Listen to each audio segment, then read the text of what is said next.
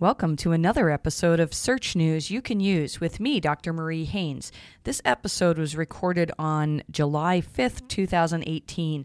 We're a couple of days late this week, and that's a combo of American holiday, Canada holiday for Canada Day, yay Canada, and also me traveling. I just got back from a fantastic trip to Finland with a bunch of the SEMrush crew, and wow, what a great time it was. I want to thank SEMrush so much for inviting me to this event. They showed us all around Finland and fed us reindeer and a bunch of other things, and I actually got to play the drums with a live band, which was a silly lifelong goal of mine, which I was able to fulfill. So it was a lot of fun. On a silly note, maybe not so silly, but I have always been torn as between whether to call it SEMrush or SEMrush. So I always have called it SEMrush, and even the own staff of this company are torn between, is it SEMrush, is it SEMrush? And when I heard the CEO of the company get up and speak, he called it SEMrush. So from now on, I'm going to be calling it SEMrush. We have a bunch of things to talk about in this episode, and I'm going to include some things that are really only in my paid version of my newsletter. The most interesting to me is some investigation into the Red Hen restaurant in Lexington. This is a restaurant that's been in the midst of a bunch of political controversy, and I wondered if, maybe this had helped their SEO, helped their organic search presence. So we'll talk about that. We'll talk about press release links. I know that's going back a long ways, but a lot of you, this is probably news to you. Some controversy about Forbes authors, and then also some Google announcements. It's interesting that there were no significant algorithm updates this week. In all of the sites that I have access to for Google Analytics, I couldn't really see any patterns of sites seeing increases or decreases on one particular day. Now, Barry Schwartz posted an interesting thing on Search Engine Roundtable, where he said he's heard very strong rumors of a large algorithm update coming. I don't think I've ever heard Barry predict something like this. He must have some sources where he can trust what they're saying in terms of predictions on big algo updates. I think it's possible that it might be the page speed algorithm update that's going to be coming out, and we'll see what kind of an effect that has. We're going to talk a little bit more about that later on in this episode. I think we're also going to be seeing some major changes in the SERPs because of mobile-first indexing. And again, let's talk about that now. You probably have possibly received a mobile-first indexing email this week. And this is the email that Google sends out to say, okay, we've enabled mobile-first indexing. I've talked about this a lot, so I'm not going to go over in great detail what mobile-first indexing is, but the main point that you need to know is that it's super important that everything you want Google to discover is easy for Google to find on your mobile site. Now, what a lot of people are noticing is that the notifications they're getting are not for mobile-friendly sites. They're for sites that I had probably 5 or 6 notifications for sites that I built years ago, some as long as 10 years ago. They're certainly not mobile-friendly. They're sites that I've basically abandoned. And so why is Google doing this? The main thing that Google is concerned about when they're switching sites to mobile-first indexing is that there is parity between the content on the desktop and the mobile version. So if you have exactly the same content on mobile as desktop, then you're much more likely to be moved over to mobile-first indexing. What I find interesting, though, so Google says, if your content's the same, you don't really need to worry. You're not going to see a drop in rankings. However, I have one site that I built, and this site is a responsive site. So that means that it just switches according to whatever the viewport is. So if you're looking at the site on a mobile phone, then it shrinks down into the right size, and all the content is the same. It's just presented with different margins so that it fits on the phone. And so for this site, the content is the same, and I did get an email saying that it had switched over to mobile-first indexing. But here's the thing. The way I built this site is there's a different menu, and this is pretty common. There's a different menu, a different navigation for mobile viewers as there is for desktop. And the content of that menu is different. That's not really on purpose. It's more laziness on my part as I added content. This isn't a WordPress site. This is a static HTML site. So as I added content, I accidentally changed the menu on desktop and didn't add it to the mobile menu. And so this site actually is seeing significant drops for some search terms in organic. I'm going to leave it for a bit. It's actually a very important site to me, but I think I can learn a lot from this. So I'm going to leave it for a bit and see if those drops continue or if Google can figure things out. Here's the interesting thing. I don't think these are connected, but the the maps rankings for this site have greatly improved. They actually jumped up to number 1 for the most important terms. So even though organically we dropped from, I want to say, number 3 for our main keyword down to number 9, which is a significant drop. And I think it's because of this whole mobile first indexing and the fact that the navigation is different, because Google has a hard time crawling to get to some of my main pages are not linked to from the mobile nav. So I'm not saying that you should do that. I mean, that's really something that I need to fix. But I'm going to let that run for a week or two and see what happens to rankings. And then I'm going to change my mobile navigation so that it is representative of what's on the site, and so that Google and other bots who look at the mobile version can actually find those pages via the navigation. And I'll report back and let you know what I'm seeing. One thing that's very, very important is if you do receive the message saying that you've been moved over to mobile first indexing, you really should go into Google Analytics and make an annotation to show that you've that's the date that happened. And the reason is that, let's say a year from now, you come to somebody like me or somebody else who does traffic drop assessments, and you say, my traffic's been declining.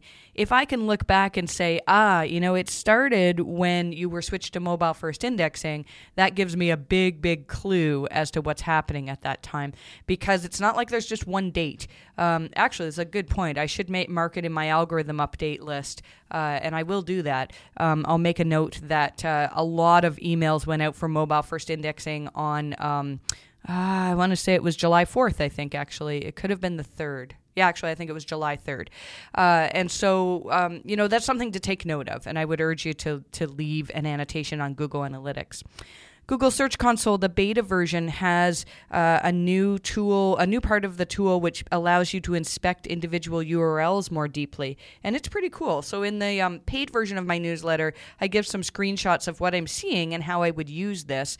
Essentially, what you're seeing is whether or not each URL is on Google. Things like whether Google thinks that it's the canonical, and if it's not, what the canonical is.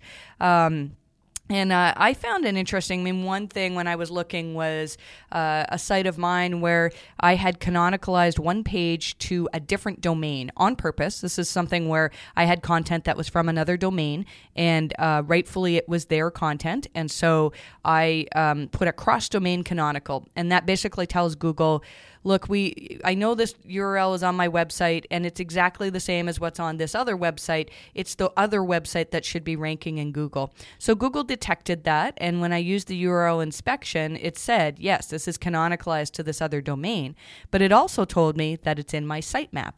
I don't need to have that in the sitemap because I don't need Google to be crawling this on my site. It's more important on the other site. So that was information that I learned, that I can take that URL out of my sitemap.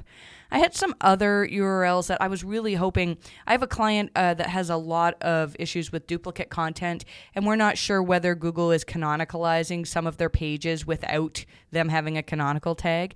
And I was really hoping that I could go into the URL inspection report and see, oh yeah, we think this is canonicalized to this. But unfortunately, it just says NA, as in we don't know what the canonical is. So that's kind of an interesting thing. I think there's a lot more that can be done with this tool as well. So I encourage you to play around with it and see what you can find out. Let's talk about page speed. So quite some time ago, Google announced that there was going to be an update that they were going to call the Speed Update, and that it's to happen in July of 2018. So we should be seeing that soon. I think John Mueller said something the other day that sort of hinted that it should be coming in July, but, there may be other things that have to be worked out. So it wouldn't surprise me if it takes a bit longer. John also made a comment in a Help Hangout that made it sound like pretty much any site could benefit from algorithmically from page speed improvements.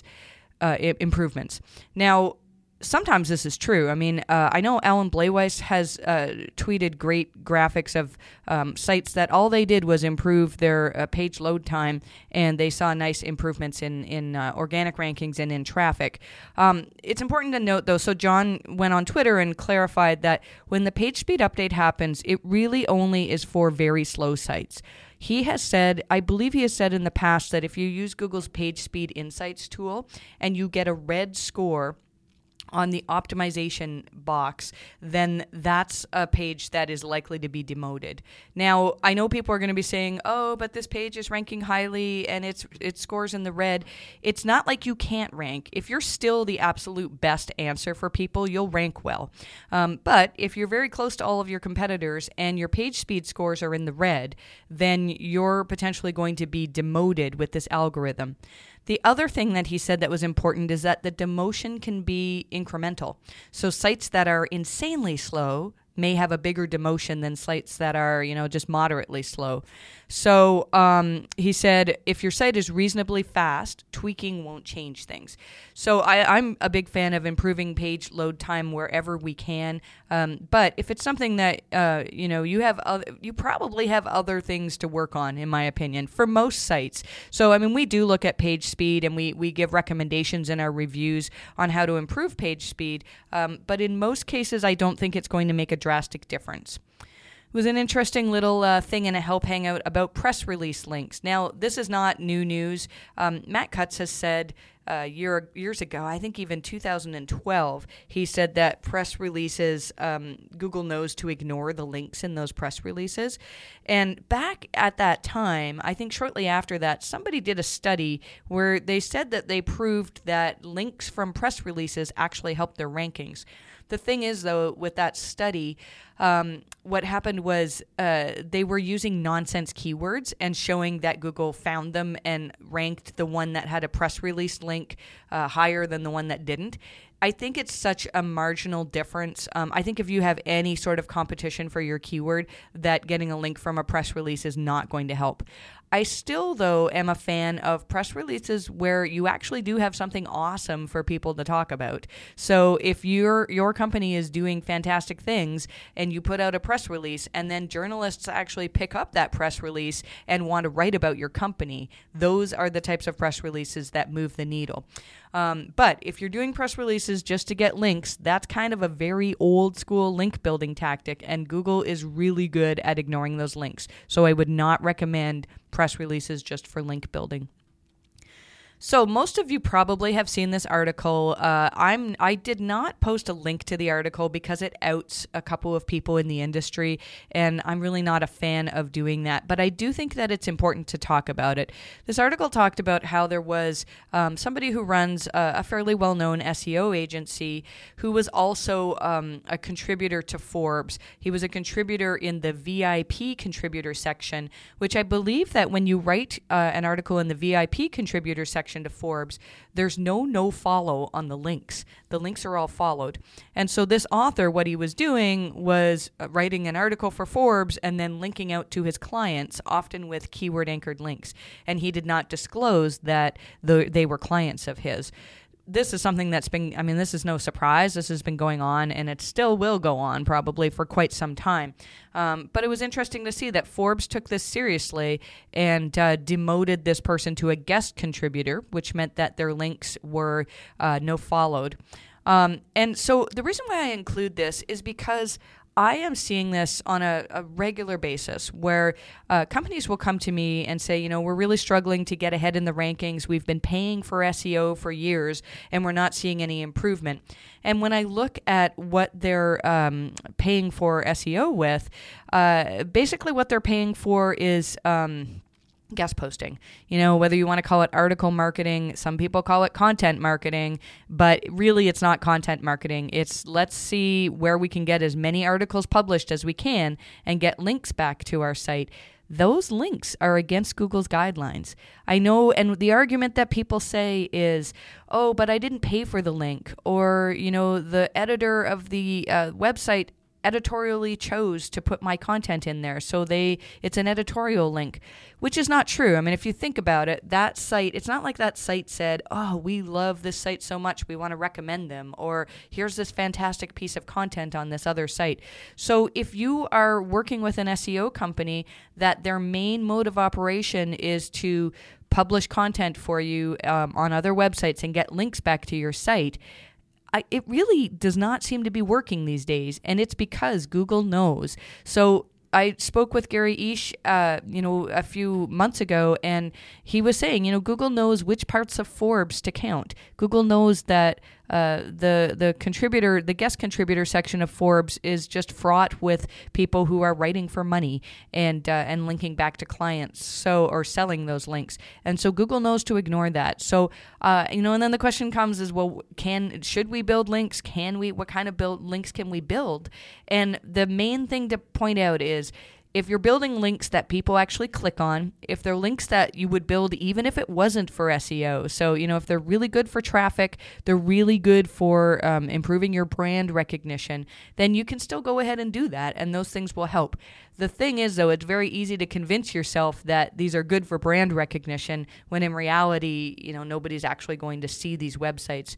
So I would urge you to be cautious about what type of SEO you're doing, because even though links are still important, the type of link that is important is a truly natural link, meaning that somebody wanted to link to you on their own volition, and this is not the case if you're paying an SEO company to put content out there for you. Now, I should say, some content marketing is good if you want to get the word out about your brand, and so not all content marketing is bad, but I think a lot of what is being called content marketing is not really.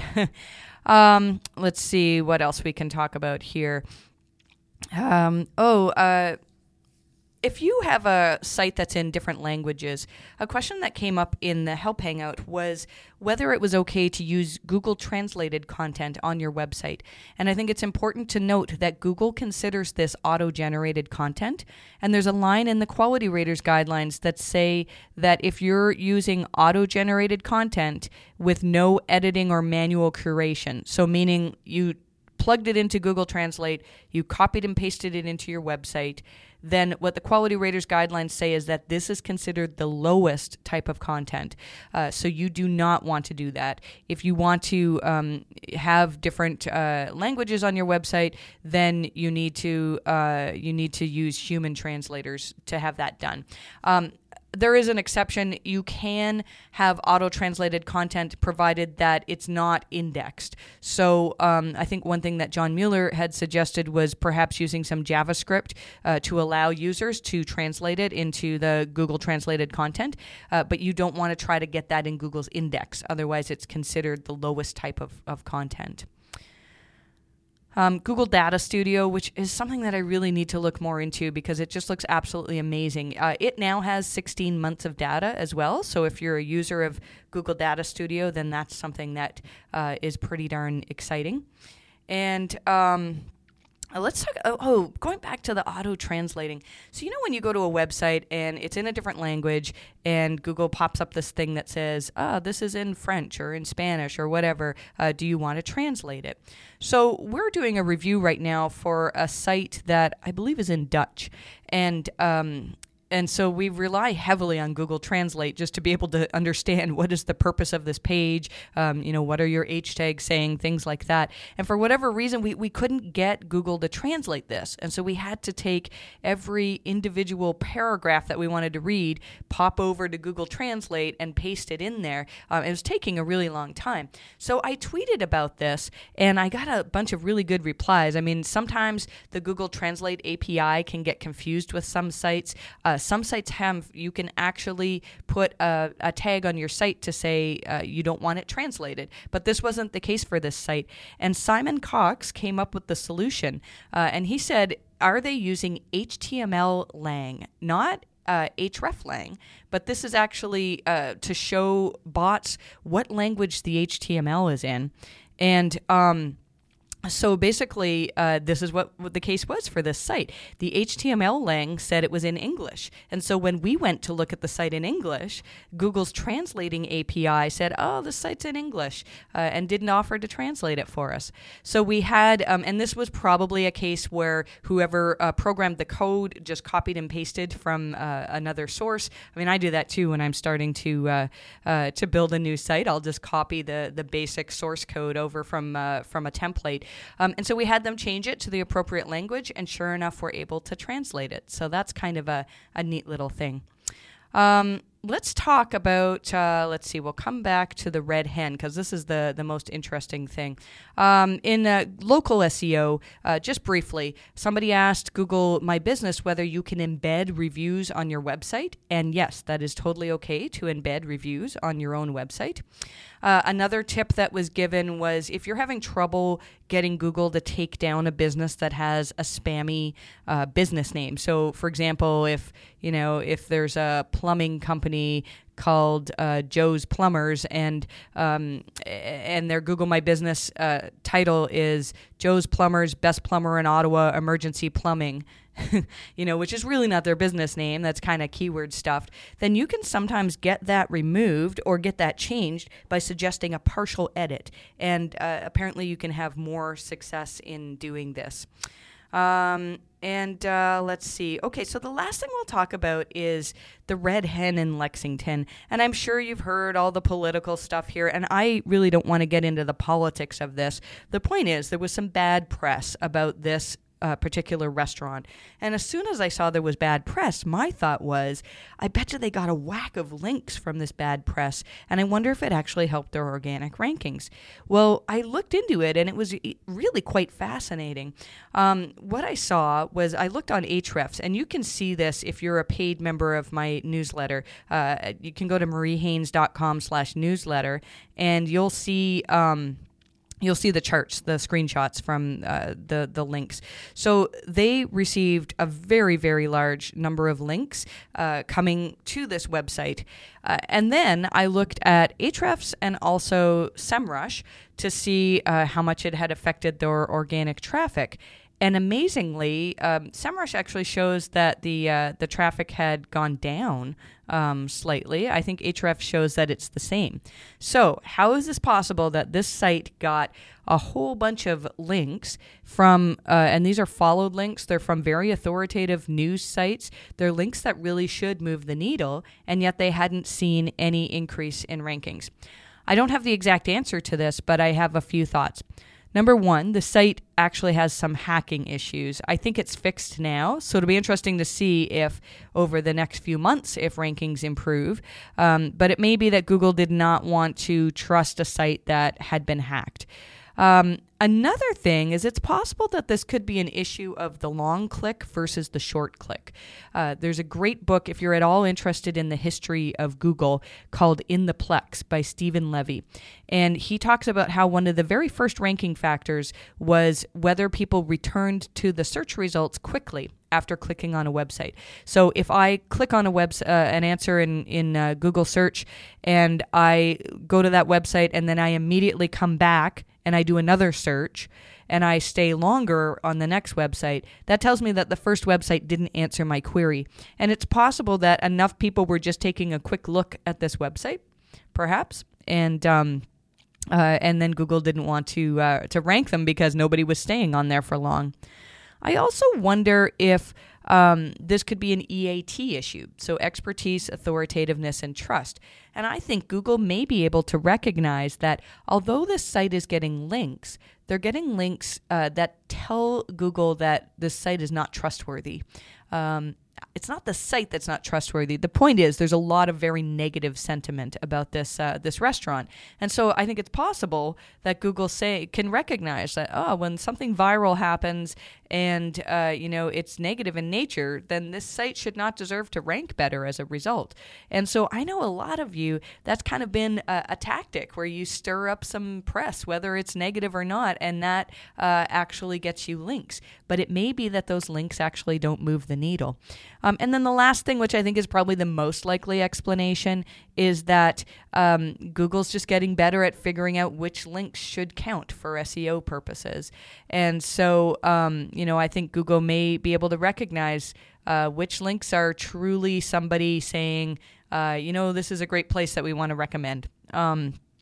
It's a mystery to me. I'm going to keep watching this because I don't think I've ever seen that happen before, where a site got so many natural links and didn't see even a slight uptick in rankings and traffic. Now, to be fair, I don't have Google Analytics data. I'm just going by the third-party tools. But I did expect to see more of an increase. So if you have any thoughts on that, I'd love for you to perhaps go to the newsletter episode. Again, if you just go to mariehaynes.com/newsletter, and it's the July 4th episode. I'd love for you to leave a comment on what you think is happening there. So that's all we have for this week. I would like to invite any of you who are anywhere close to the Ottawa, Canada area to a workshop that we're doing on August 10th. So it's coming up soon. It's myself, Joy Hawkins, and also Marcella DeVivo. And we're going to be talking all about quality, and we'll be doing a little bit of interactive stuff too, where we can look at your website and give you some information on how you can improve quality in terms of the Quality Raters guidelines. Joy is going to be talking about getting reviews, getting good reviews that actually matter. And Marcella is going to talk a little bit about technical things that you can improve as well. So this is really, really going to be an exciting day. And one final thing, if you are enjoying this podcast, I would love for you to leave me a review on iTunes or wherever you listen to the podcast. It looks like I'm probably going to continue doing this weekly, and the more reviews we can get, the more people talking about it, the more motivation I have to continue to do this. So if you want to reach me, it's marie@mariehaynes.com, Marie. I'm laughing because when I'm tired, I always type my name incorrectly. So now apparently I can't even say it correctly.